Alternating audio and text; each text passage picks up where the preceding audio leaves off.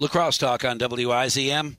I'm Mike Hayes. My guest joining me this morning from the University of Wisconsin La Crosse Political Science Department, Dr. Anthony Chergosky. Hey, Doctor, good morning. Thanks very much for talking with us. It's interesting, and you would have that unique perspective on campus representing students from both the Republican and the Democrat Party.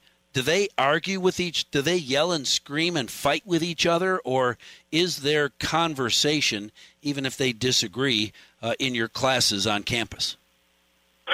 Yeah, Mike, they have had engagement in the past, and when they do, it's really helpful to agree on some ground rules. And so they would agree on how many people will be speaking, they will agree on the topics, they will agree on what the debate would look like, and that tends to make things a lot more productive than a free-for-all. And we typically nowadays in politics just see a free-for-all when it comes to engagement and interaction between the two parties. So, yeah, in the past, the college Democrats and college Republicans have held joint events. I've actually proposed holding a no politics allowed event where they could socialize and we'd buy pizzas and we'd have a lot of fun, and it would not be allowed for them to discuss politics at all, and they would just get to know each other as people, which is all too rare these days. So that type of thing does happen, but helps to have a few ground rules.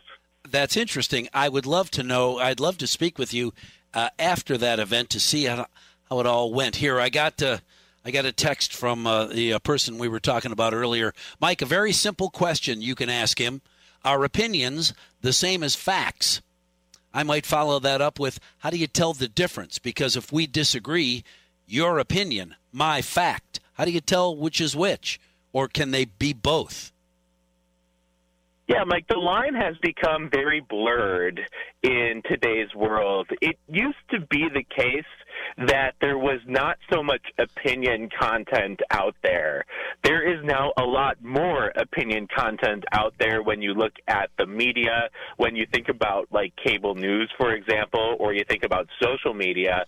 A lot more of what we consume related to politics is opinionated, but there is some fact-based material in there. So, it used to be the case that our political reporting in the United States was very much objective, very much kind of down the middle, because the goal was to appeal to a broad audience, and so you didn't want to alienate people on the left or the right.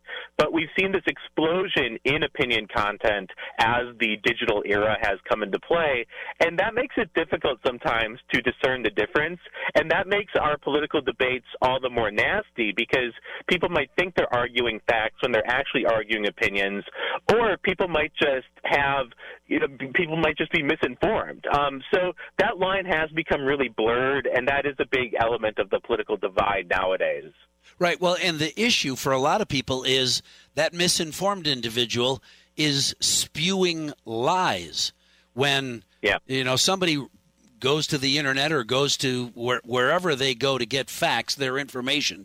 They read a thing and believe that since I read it in, pick the website, the New York Times, the Washington, blah, blah. You picked a site, you read some stuff, you picked a couple of other sites, you read some other stuff, and now you formed an opinion.